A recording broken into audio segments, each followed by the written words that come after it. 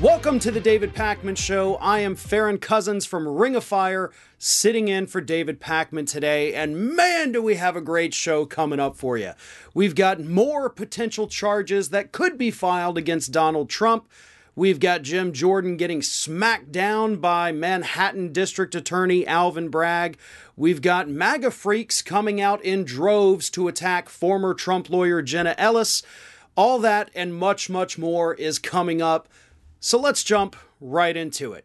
As I mentioned, there could be a new avenue for Jack Smith, the special prosecutor with the DOJ, to charge Trump with even more crimes than previously thought. Thanks to a ruling last week, a 3-judge panel actually overturned a lower court judge, Carl Nichols, who was appointed by Trump. Nichols had ruled that prosecutors trying the Capitol rioters could not charge those individuals with obstructing an official congressional proceeding. The official proceeding, of course, being the certification of the Electoral College votes. And for some reason, Judge Nichols said, nope, even though they very obviously obstructed and postponed that hearing through their actions, you can't charge them with that. So then late last week, a 3-judge panel voted 2-1 that, yeah, you can charge these individuals with obstructing an official congressional proceeding. Now, what's important about that, according to former Assistant Manhattan District Attorney Andrew Weissman, is that now that this 3-judge panel has given permission for prosecutors to use that obstruction charge, Weissman says that Jack Smith could now, with that permission, file those same charges potentially against Donald Trump. Let me read you what Weissman had to say during an appearance on MSNBC's Morning Joe. This is really a gift for Jack Smith because, as good as it is for the Washington, D.C. prosecutors who have hundreds of pending cases who want to know that this is a charge they can continue charging, Jack Smith is going to be thinking about this obstruction charge with respect to the former president. There's nothing better for Jack Smith than to know that this has already been approved by the D.C. Circuit, meaning he can charge it, and, unless the Supreme Court disagrees with the D.C. Circuit, he knows that this is a rock-solid, legally, a legal rock-solid charge, that he has to prove it factually, but getting the sort of pre-clearance is unusual to have, and he has to be happy that the court ruled that this is a charge that will stick for any potential charge he is thinking with respect to the former president. A lot to take in, right? Let me distill that down to its most basic components. Obviously, the first thing you have is the United States Supreme Court. It's likely this will obviously be challenged and head to the U.S. Supreme Court, at which point the justices, most likely, given the magnitude of this charge, I don't think they'll take it up. I think they'll look at that 3-judge panel ruling, 2-1 vote, and basically come to the decision, we don't want to wade into this. If they come to that decision, they will say, nope, we are not taking the case. The D.C. Circuit's decision stand. That clears the way for Jack Smith, of course, to hit Trump with these obstruction charges. If they choose to take it up, God only knows how that's going to end up, right? We have seen this court absolutely railroad legal precedent. We don't know. So there's a big question mark over that. So 50-50 chance they take it up. Then if they take it up, 50-50 chance there that they rule that, yes, you can charge these individuals. So let's assume for a moment that Jack Smith gets the clearance, the Supreme Court either doesn't take it up or rules in favor of the D.C. Circuit, and Smith can charge Donald Trump with obstruction of an official proceeding. That's a relatively minor charge compared to obviously everything else that Jack Smith is investigating. So if Smith moves forward and decides to charge Donald Trump with obstruction, it's going to be a very minor charge on top of everything else that he could potentially be charging him with. So it's basically a way to just kind of pad everything a little bit more. But I don't think that's where Jack Smith is really wanting to put all of his chips. Because to me, what I'm reading into this is that if you can charge any of these people involved in the events of January 6th with obstructing an official government proceeding, that is something that Jack Smith can then use as a bargaining chip against any of the individuals who may not want to cooperate fully with the investigation. Maybe we want to plead the fifth. Maybe we don't want to come talk to you. Maybe we want to challenge these subpoenas. Of course, we've seen all this happen so far to no avail on the part of most of the people that have been subpoenaed. But this would give Jack Smith a really great bargaining chip because it's a fairly simple and easy charge to prove. And it's also something that most prosecutors would not want to waste their time pursuing. But if he can take that and dangle that potential charge in front of any witness that may not want to fully cooperate and say, listen, you don't have to tell me everything. You can plead the fifth if you want, but I just want you to know that here in my back pocket, I have obstructing an official government proceeding, and I can charge you with this. It's very obvious that your involvement on that particular day led to the postponement of that electoral college vote, and that is illegal. So, I don't want to hit you with these charges, but I am more than willing to do it if you do not cooperate. Now, some people may hear that and think, wow, that kind of seems a little underhanded, but trust me, it's not. Things like this happen all the time in criminal prosecutions and investigations across the country every day. When you can find those little smaller charges, the obstructing a government proceeding, obstruction of justice, by the way, is usually the bargaining chip that prosecutors will use to get people to testify and come forward with information, basically offering an immunity deal, right? Like, I'm not going to charge you with this as long as you give me all of this. It is very common, and to me, that kind of seems like the most likely avenue that Jack Smith would pursue if he gets the clearance to bring those charges.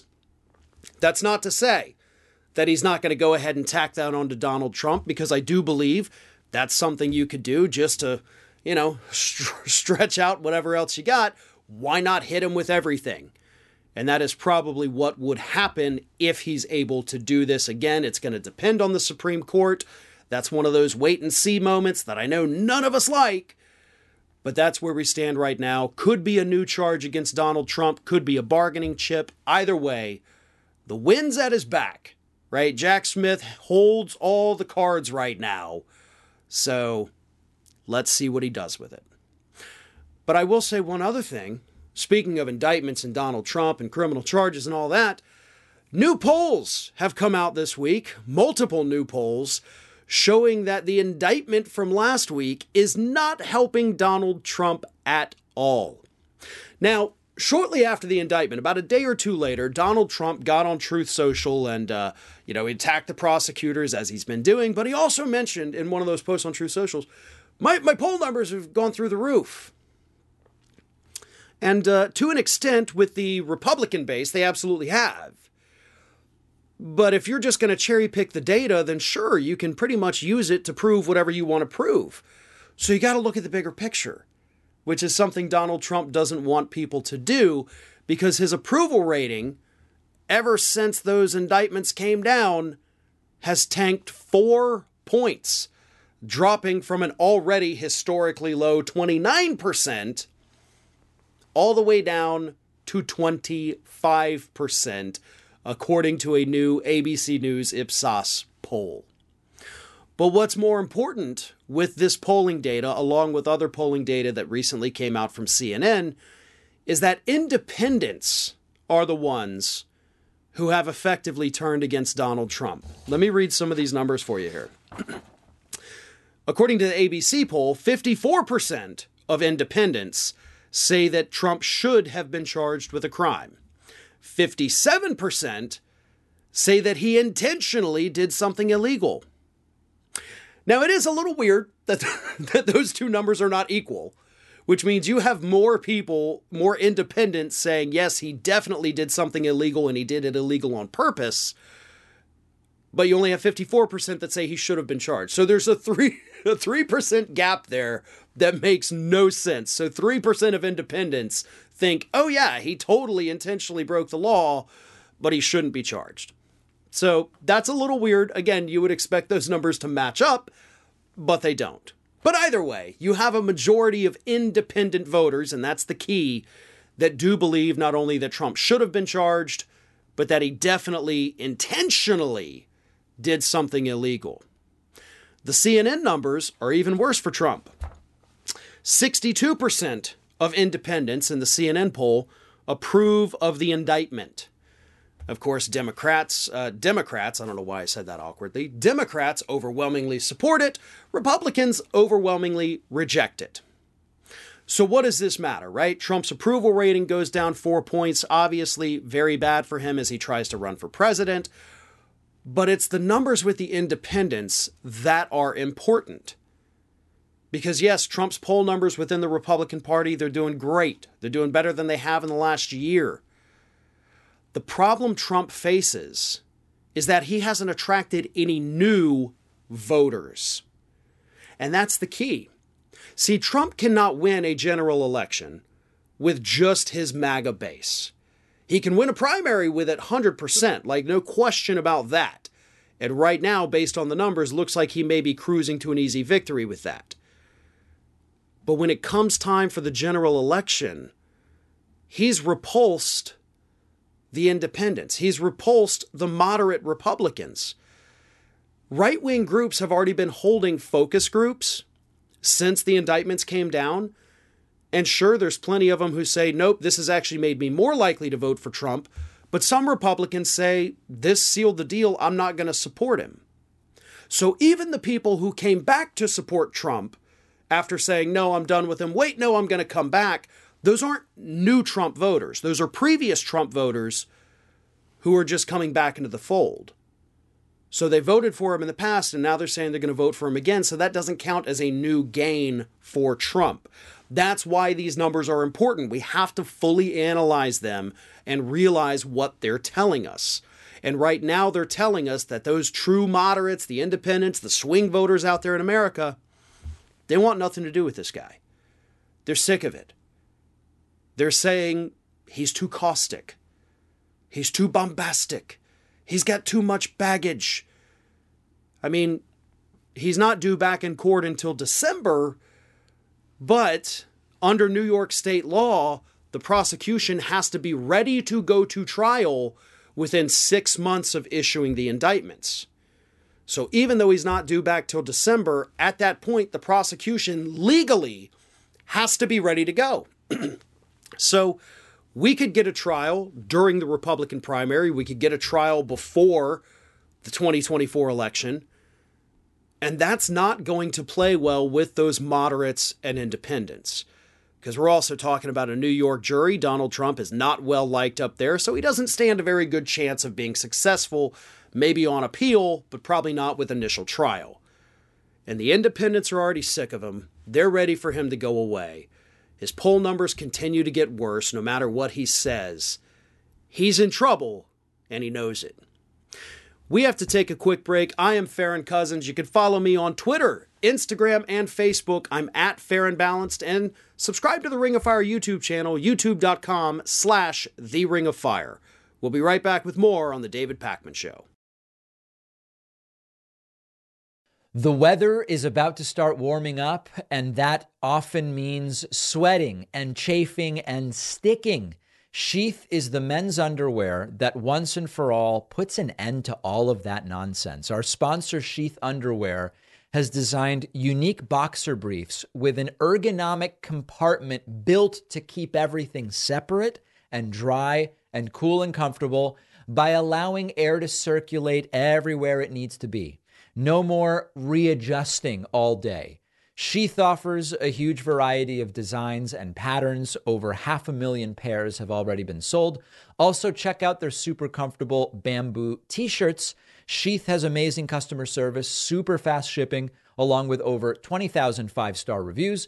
Sheath is also actively working with multiple nonprofits that deal with mental health and homelessness, which you support when you get Sheath underwear.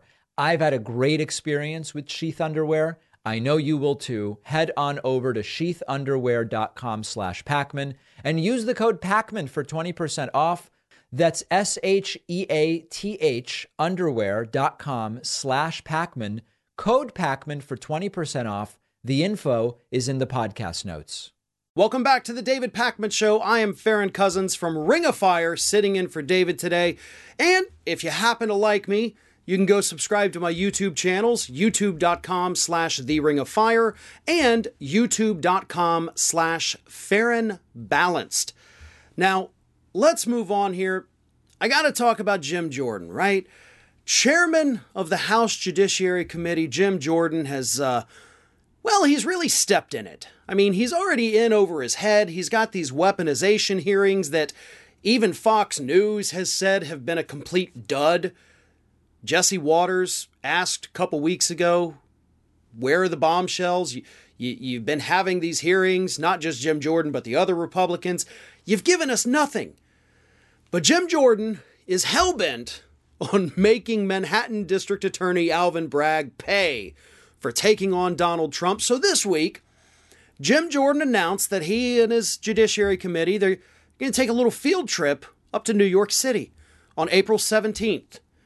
And while they're on their little field trip, they're going to hold what they're calling a field hearing to talk about the absolutely out of control crime rate in Manhattan.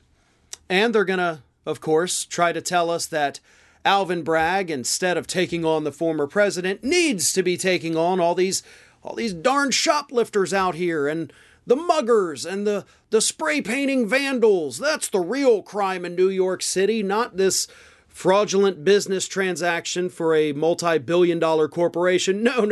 We don't worry about that, Alvin. You need to go get the guy trying to steal Tylenol from Rite Aid, as Eric Trump pointed out about a week ago. So Jim Jordan heading to New York to tell us how bad crime really is. But here's the thing.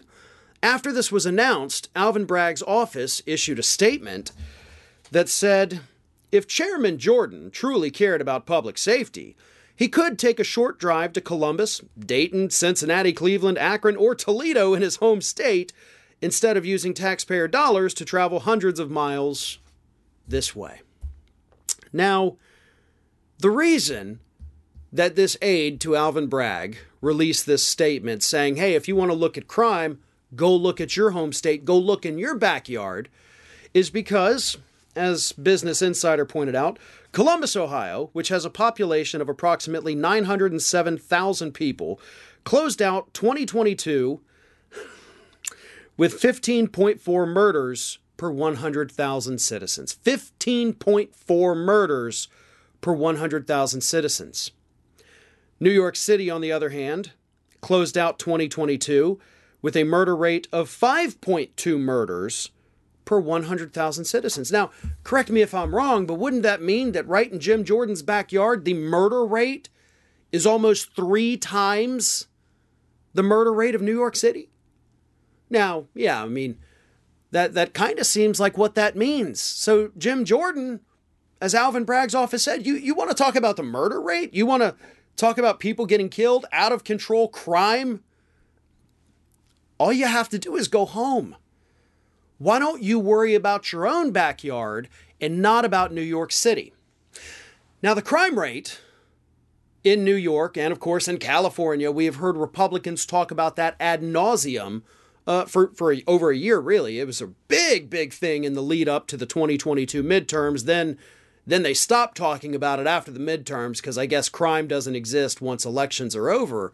But now that Alvin Bragg is prosecuting Donald Trump, we have had Republicans across the board, not just in Congress. I know my governor down here in Florida, Ron DeSantis, while trashing Alvin Bragg, brought up the crime rate there. So y'all want to talk about crime rates? Let's talk about crime rates. Let's talk about the fact that in New York City, it is true that property crime has increased. Property crime, of course, being vandalism, theft, burglary, things like that. However, the murder rate The violent crime rate, that includes non-murders but other violent crime, assaults of multiple kinds, has decreased. Now let's take a look at my state of Florida down here. Now in Florida, property crime has gone down in the last few years. So we're not seeing as many burglaries and muggings and, vandalism as they are in New York City. But what has increased by double digits down here in the state of Florida is the violent crime rate. So here in Florida, you're less likely to have somebody break into your home and steal your stuff than New York City, but you're more likely to be killed or beaten to a pulp or maybe sexually assaulted. But you don't ever hear the media talking about that, do you? No, what do they talk about? They talk about the runaway crime rate in New York City, in the blue states. Well, I got news for you, media. The highest crime rates in the country, most of them out of the top 25, take place all down here in the South. And what does the South have in common, folks? Yeah, we're all red states down here.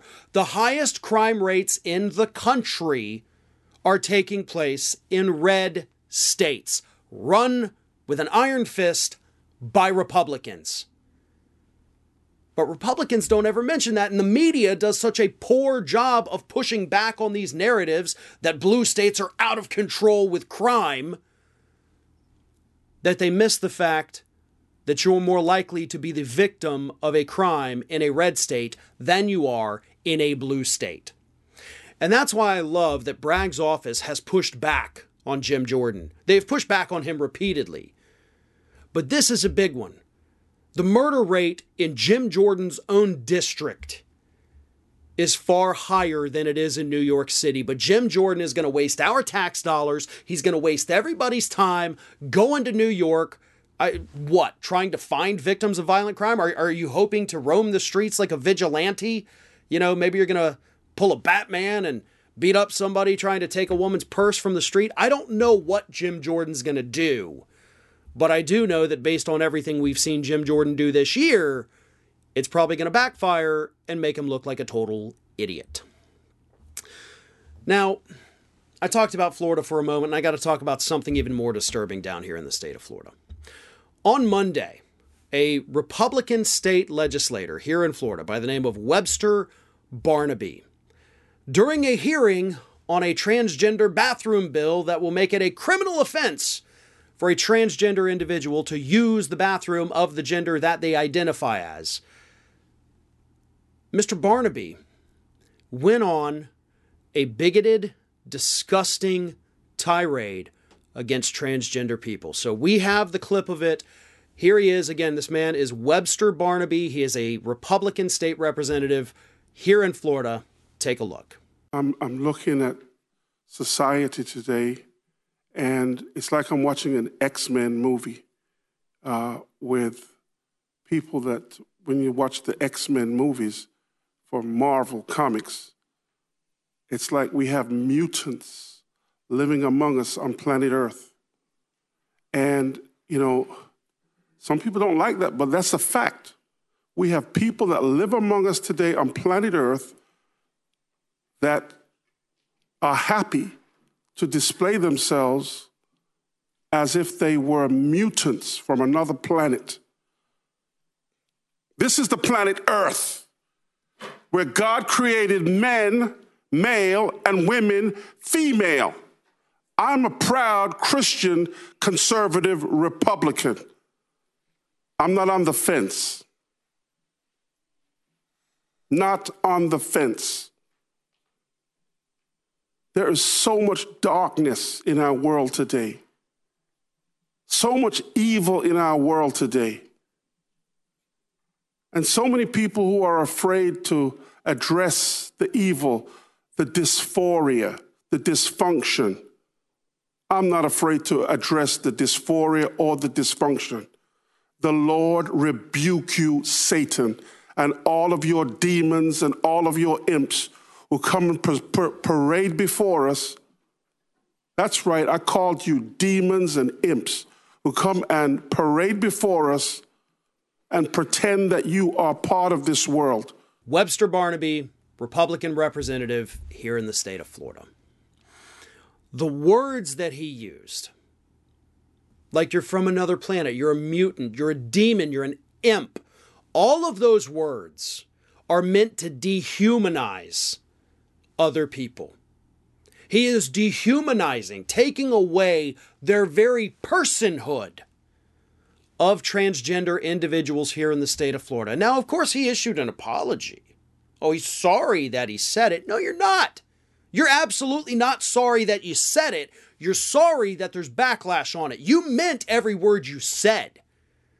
You wouldn't have done that. You wouldn't have doubled down on it. You wouldn't have repeated yourself over and over if you didn't mean it. And I got to bring up, of course, too, as a X-Men fan, his invocation of the X-Men there actually proves that he doesn't know anything. The whole point of X-Men is that these individuals are treated differently. They are looked down upon by society because they are different, because they were born different. And they are the subject of prejudices. They are the subject of laws restricting their very existence. All of that takes place in the X-Men comics, and this guy, Webster Barnaby, doesn't have the wherewithal to understand that he's the bad guy in the X-Men comics. He's Reverend Stryker, and he doesn't even realize it. But that's who he is. Sorry, it's not Reverend Stryker. But he hates these people because of who they are. And he's pushing, like every other Republican in the state, this bill to ban transgender people from using public restrooms. Of course, again, completely ignoring the irony of saying, guess what? We're going back to the days of segregation. These certain people who look a certain way can't use the same bathroom. Have you thought about that, folks? Have you actually sat down and realized that we're heading back into the days of segregation? We're not moving past it. We're not learning from our past mistakes. And Mr. Barnaby, granted, he was born and raised in England. He only moved to the United States in 1991. So even though he was born in 1959, he didn't experience the segregation that was taking place here in the United States at the time. I'm sure as a naturalized citizen, he knows about it. He had to have studied it. He is aware of what this country once was, and now he's part of the group trying to take us back to that. For the record, I've looked and looked and looked.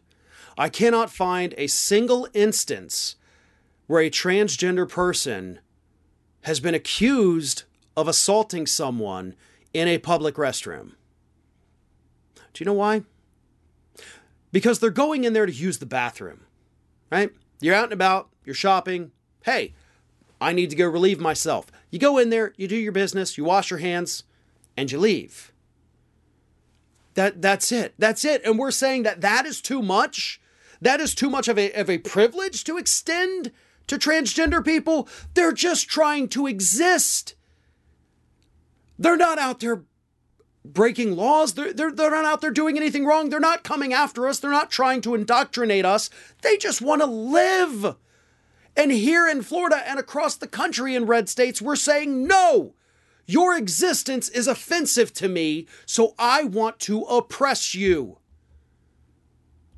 We have seen this before, not just in American history, but in world history. And it never ends well for that group that is being oppressed. But that oppression is alive and well here in the state of Florida, thanks to people like Webster Barnaby. Barnaby Webster, or Webster Barnaby. Yeah, I had it right. Anyway, we got to take another break. I am Farron Cousins in for David Pakman. You're watching The David Pakman Show. We'll be right back.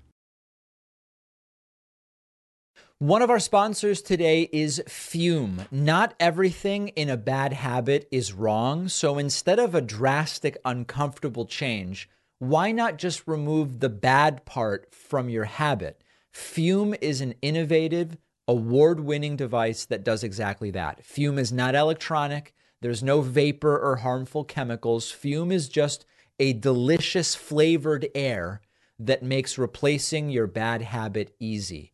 Your Fume comes with an adjustable airflow dial and is designed with movable parts, which is great for fidgeting, which can be great for people breaking bad habits. Look at what people online are saying. They weren't sure what to expect, but ended up loving the taste and the feel. Stopping is something lots of people put off because it's difficult to do, but switching to Fume is easy and enjoyable. There's no reason that you can't be the next Fume success story. Head on over to tryfume.com and use the code PACMAN to save 10%. When you get the Journey Pack, which comes with the device and 3 flavors, that's tryfum.com. Code PACMAN saves you 10% on the Journey Pack. The info is in the podcast notes. Welcome back to the David Pakman Show. I am Farron Cousins from Ring of Fire, sitting in for David Pakman. And if you would like even more from me, you can follow me on Twitter, Instagram, Facebook, and TikTok.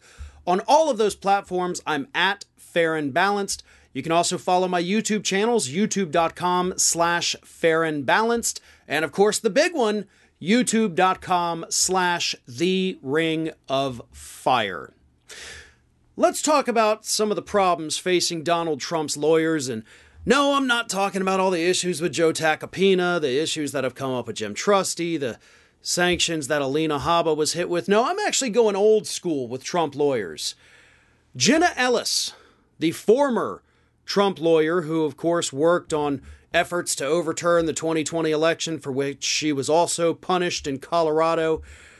This week, she posted some screenshots of messages that she has received and messages that she has seen online from angry MAGA fans who are angry at her about something that, according to Jenna, isn't even happening.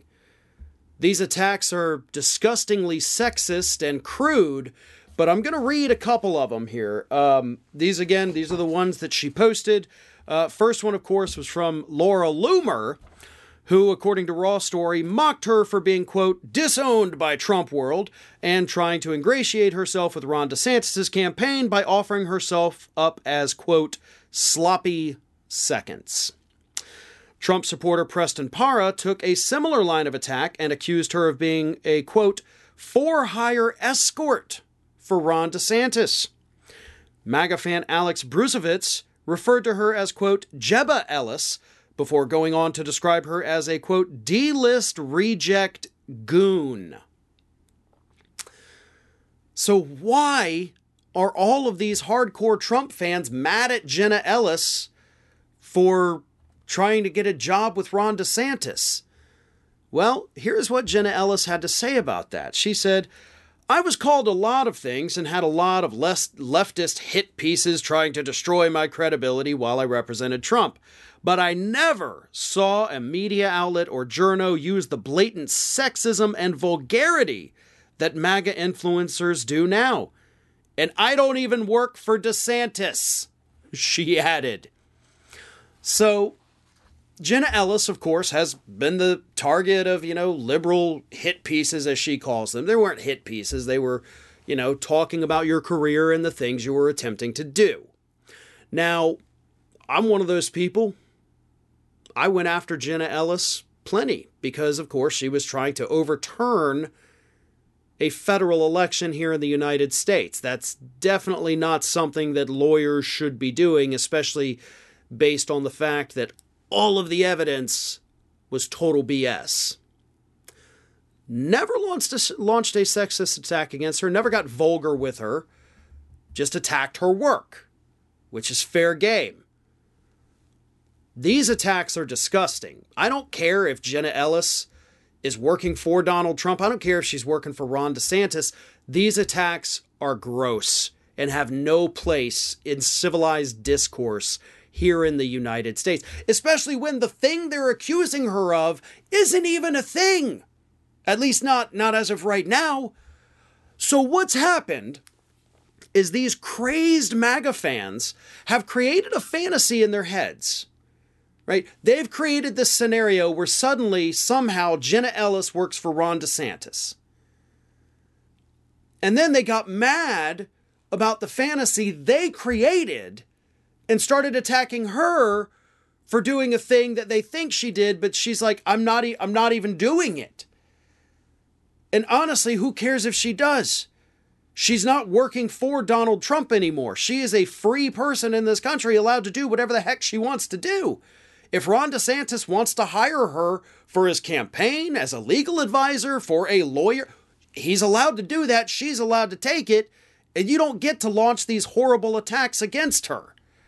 If you want to go after her record as a lawyer, if you want to, critique the things she says when she goes on, conservative media, do it.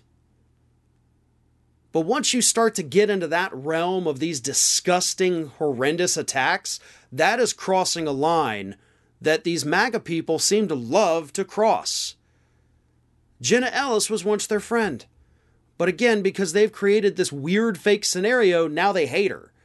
They're just going to launch all the horrible attacks they can because they think she's doing something that would be very easy to verify if she was doing. Right? You can check the campaign records. You can check the state records. We do have open records laws, at least at the moment here in Florida. If she were working for Ron DeSantis, it would have to be reported, and you could look that up. But that's a little too much homework for those MAGA folks to do, so they would rather assume the worst. Which, how is that even the worst? She's not working for Trump. She's got to work somewhere. You got to make money, right? Republicans always tell you got to have a job. You can't be a lazy mooch. So why are you begrudging somebody for getting a job? None of it makes any sense. But then again, nothing in MAGA world makes any sense. And believe it or not, that is actually the message that presidential candidate Nikki Haley is also trying to convey to wealthy Republican donors. It was revealed this week that Nikki Haley, the former ambassador to the UN, former governor of South Carolina, current presidential candidate, sent a memo to wealthy Republican donors, basically begging them for money by trashing both Ron DeSantis and Donald Trump. Here's some of what the memo says. Here's what the memo says about Trump. It's increasingly clear that Trump's candidacy is more consumed by the grievances of the past and the promise of more drama in the future, rather than a forward-looking vision for the American people. No argument there. Like, Nikki Haley, your campaign, you hit the nail on the head. No critiques, beautifully executed. Her attack on Ron DeSantis. Ron DeSantis essentially launched his presidential campaign with a national book tour during this period and made one misstep after another, confirming what many observers have long suspected. He's not ready for prime time. Again, no notes. Perfect. I agree with every word that you said there, especially because the not ready for prime time thing is something I have been saying for the last 2 years. And then it gets even funnier. Then she goes, and then there are the others. Wait, what others? Like, that's it. That's how it ends. So it's beautifully executed. Again, Nikki Haley, top marks for this memo. Not that I support your candidacy, but I gotta say, you said all the right things. Because here's what's happening. As I said, this is a memo that she sent to wealthy Republican donors. Trump is too much drama and too much baggage. He's in it for himself. Get rid of him. Ron DeSantis, he's a blithering idiot that is absolutely bumbling on the national stage. He's got no chance. Oh, there's some other people, maybe, but who are they? You don't know them. I don't know them. So give me your money.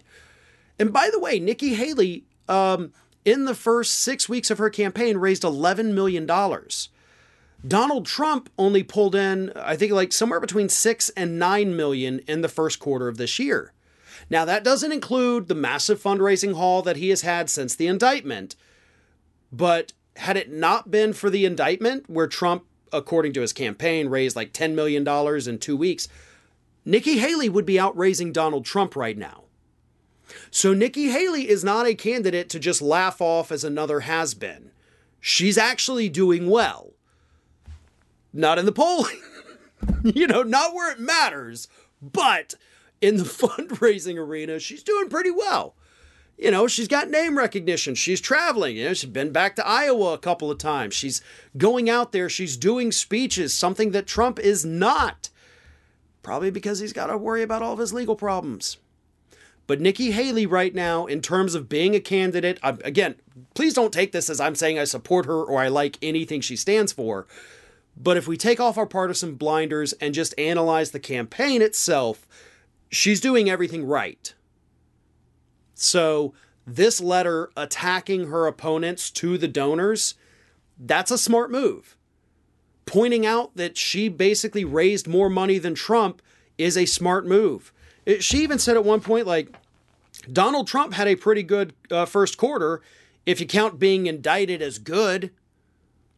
So she's going no holds barred, right? She is absolutely, let's take on Donald Trump. Let me bloody him up. Let me show these donors that I am the drama-free path forward. I am not out there like Ron DeSantis looking like an idiot. I'm the real deal. That is how she's pitching herself. And again, based on her pitch, based on the money that she's raising, it's pretty obvious that she is doing a decent job with this. But there is a problem.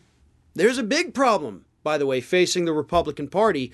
And that problem happens to be that the largest voting bloc in the United States, millennials and Generation Z voters, absolutely despise the Republican Party.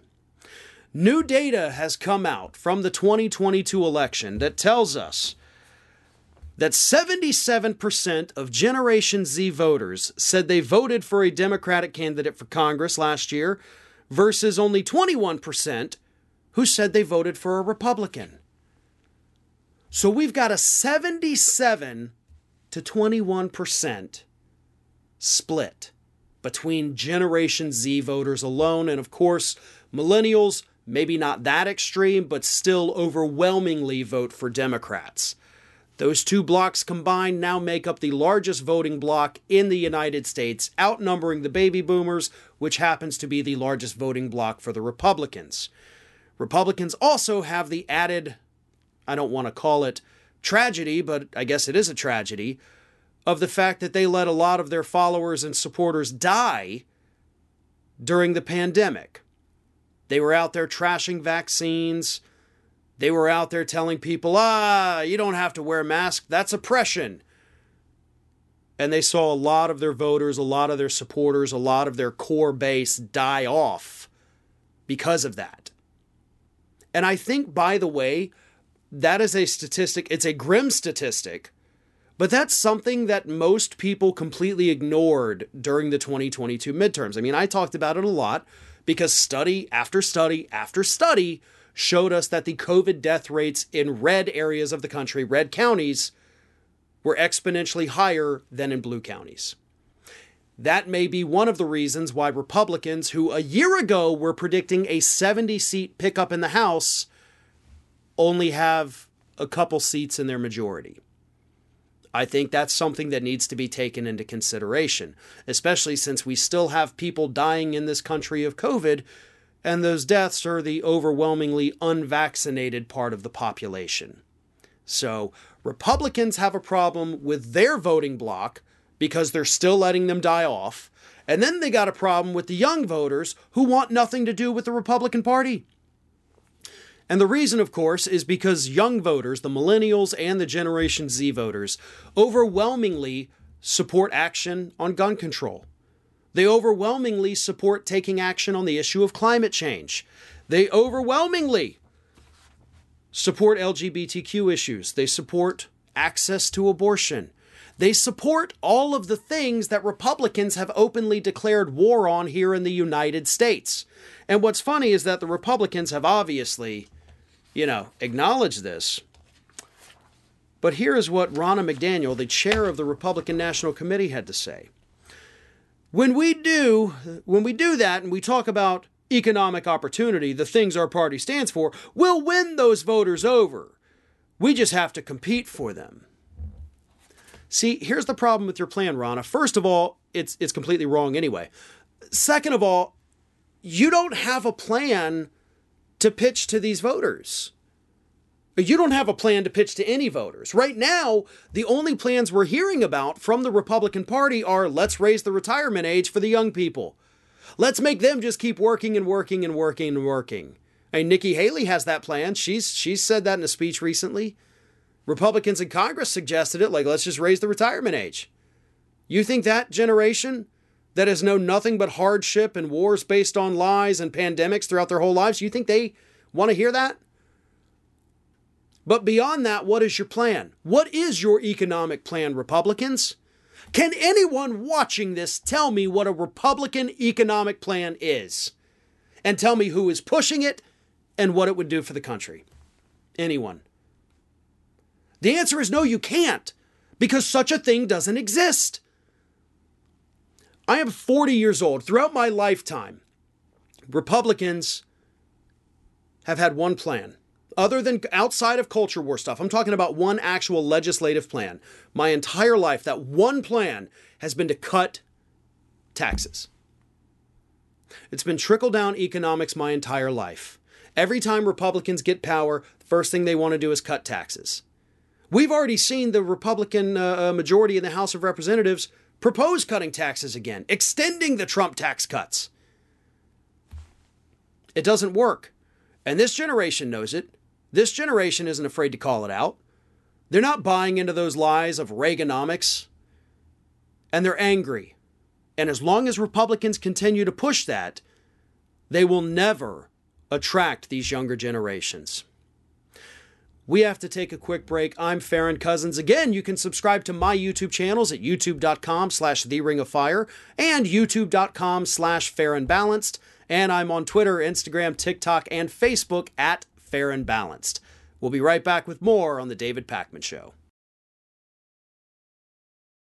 One of our sponsors is BetterHelp. I am a huge believer in therapy. Let's say you've been thinking for a while about getting into therapy. You know it's the right move. You have things you'd like to talk to someone about. There is no better time than the present, but you don't have to drive across town every week and sit in a waiting room because of BetterHelp. BetterHelp is the world's largest therapy service. It's 100% online. With BetterHelp, you can tap into a network of over 25,000 licensed and experienced therapists specializing in a wide range of issues. You answer a few questions about yourself, and BetterHelp will match you with a therapist based on your specific needs and preferences. The sessions can be on the phone, video call, chat, anytime, anywhere, from your couch at home, from your office at work. And if your therapist isn't the right fit, you can switch anytime at no charge. My audience gets 10% off your first month at betterhelp.com/Pakman. That's betterhelp.com/Pakman. The link is in the podcast notes. Welcome back to the David Pakman Show. I am Farron Cousins from Ring of Fire, sitting in for David today. And if you want even more from me, you can subscribe to my YouTube channels, youtube.com/TheRingOfFire and youtube.com/FarronBalanced. And I also host the Ring of Fire podcast every week. You can catch that on rofpodcast.com. Fox News, as I'm sure everybody is aware, has a defamation trial coming up. And so far, it is not looking good for the right-wing network. Late last week, it was announced that they privately settled a defamation claim brought against them by Venezuelan businessman Majid Khalil. And Khalil had been accused on Lou Dobbs' program by none other than Sidney Powell herself of running a scheme in Venezuela. He helped allegedly get Hugo Chavez elected, working with those Dominion voting machines and all that other stuff, and none of it was true. It was, in fact, a complete fabrication, so Khalil sued for defamation, and last week Fox News settled. Now, that lawsuit, of course, is not necessarily as intense as the Dominion voting systems defamation suit, and, of course, the other defamation suit filed against Fox News by Smartmatic. However, some of the claims with that particular lawsuit that Fox has now settled are also brought up in Dominion's lawsuit. So it's a big deal. Especially now, Dominion can go to court and be like, look, jury, They just settled a lawsuit making the same claims that we're listing here. So that's kind of them admitting that, yeah, it was bad and we'll give you money for it. So I know Fox News wants their legal problems to go away, but at this stage in the game, if you're going to settle, you probably need to go ahead and settle all of them. That's not a good look for the network. And in a really surprising move last week, Fox News also filed a letter with the court letting them know that they're going to be offering up certain hosts to testify at the trial. Those hosts include Laura Ingraham, Sean Hannity, and Tucker Carlson, the three people whose text messages have been revealed in the court filings where they talk about how they know what they're saying is not true. They talk about firing other people from the network's producers, hosts, for telling the truth. I don't know why Fox News would say, hey, you want to talk to these guys under oath on the stand in front of a jury? Go for it. That seems like a really dumb move. I understand in the criminal justice system, even in the civil justice system, which is what this is, sometimes you want the defendant to take the stand because they may be able to offer pieces of evidence or information that might otherwise not be known, right? They have their firsthand accounts. They may be able to convince a jury with their words that they didn't do whatever it is they're accused of doing.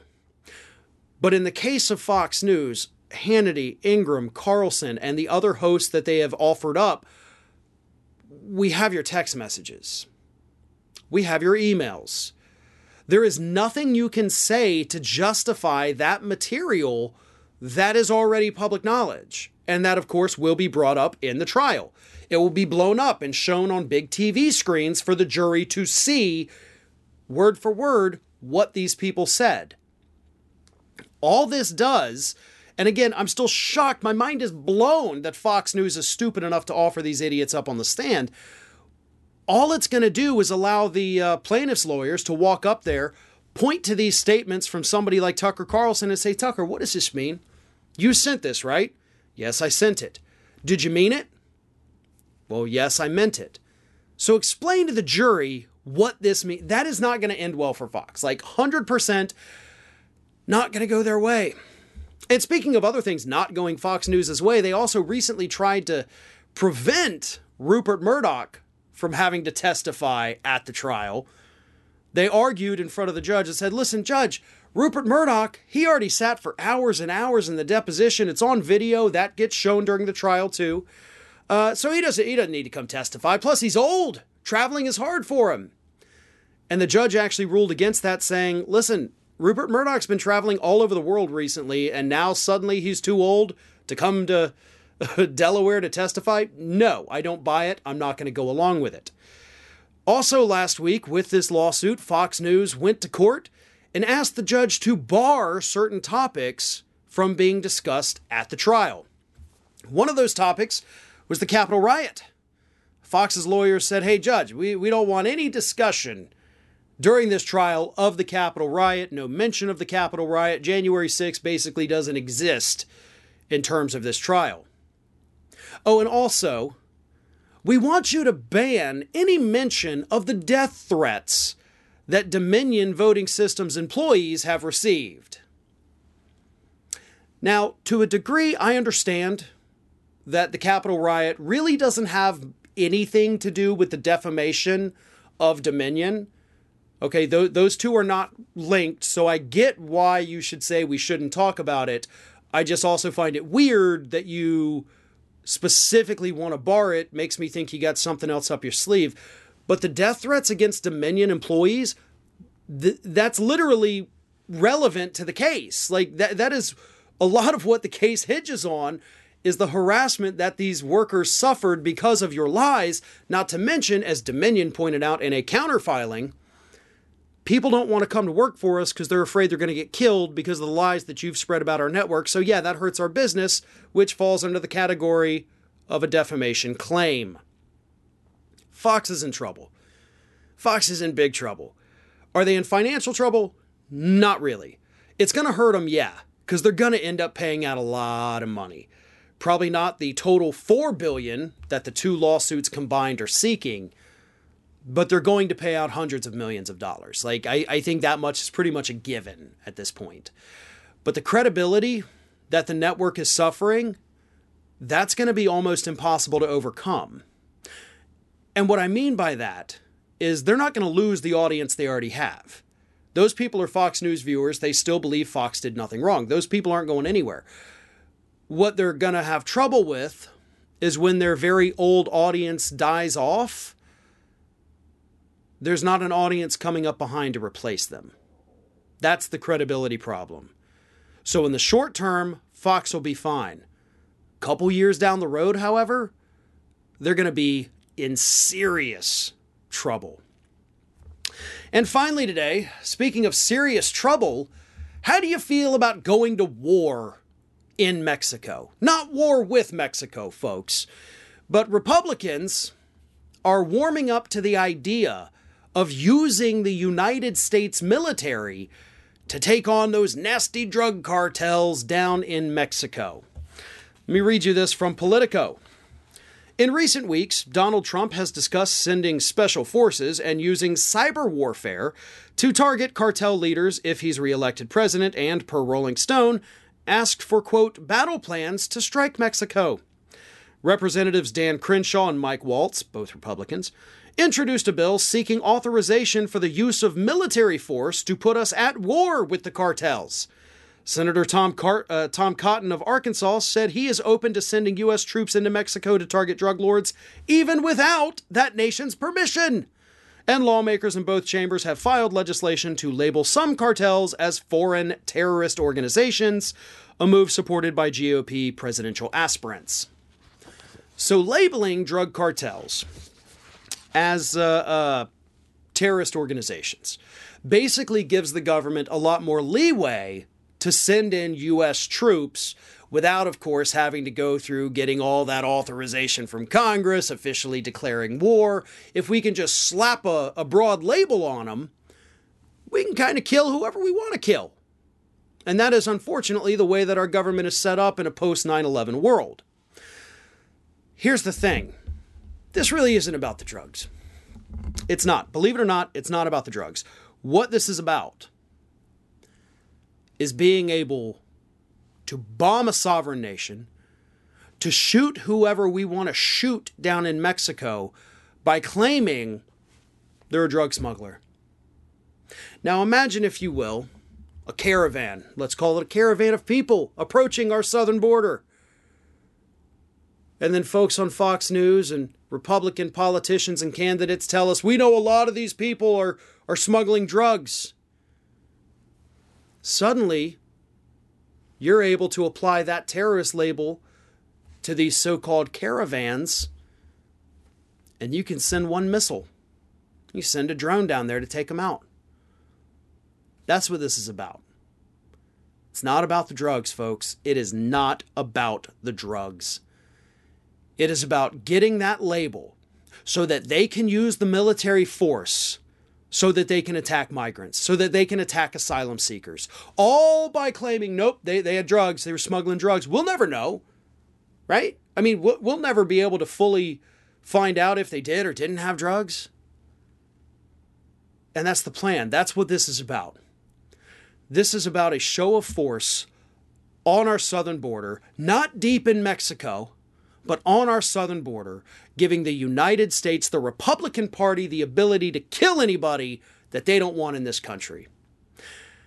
That's all the time we have for today, but we've got a great bonus show coming up for you. I am Farron Cousins from Ring of Fire. Thank you so much for watching today. I'll see you again tomorrow.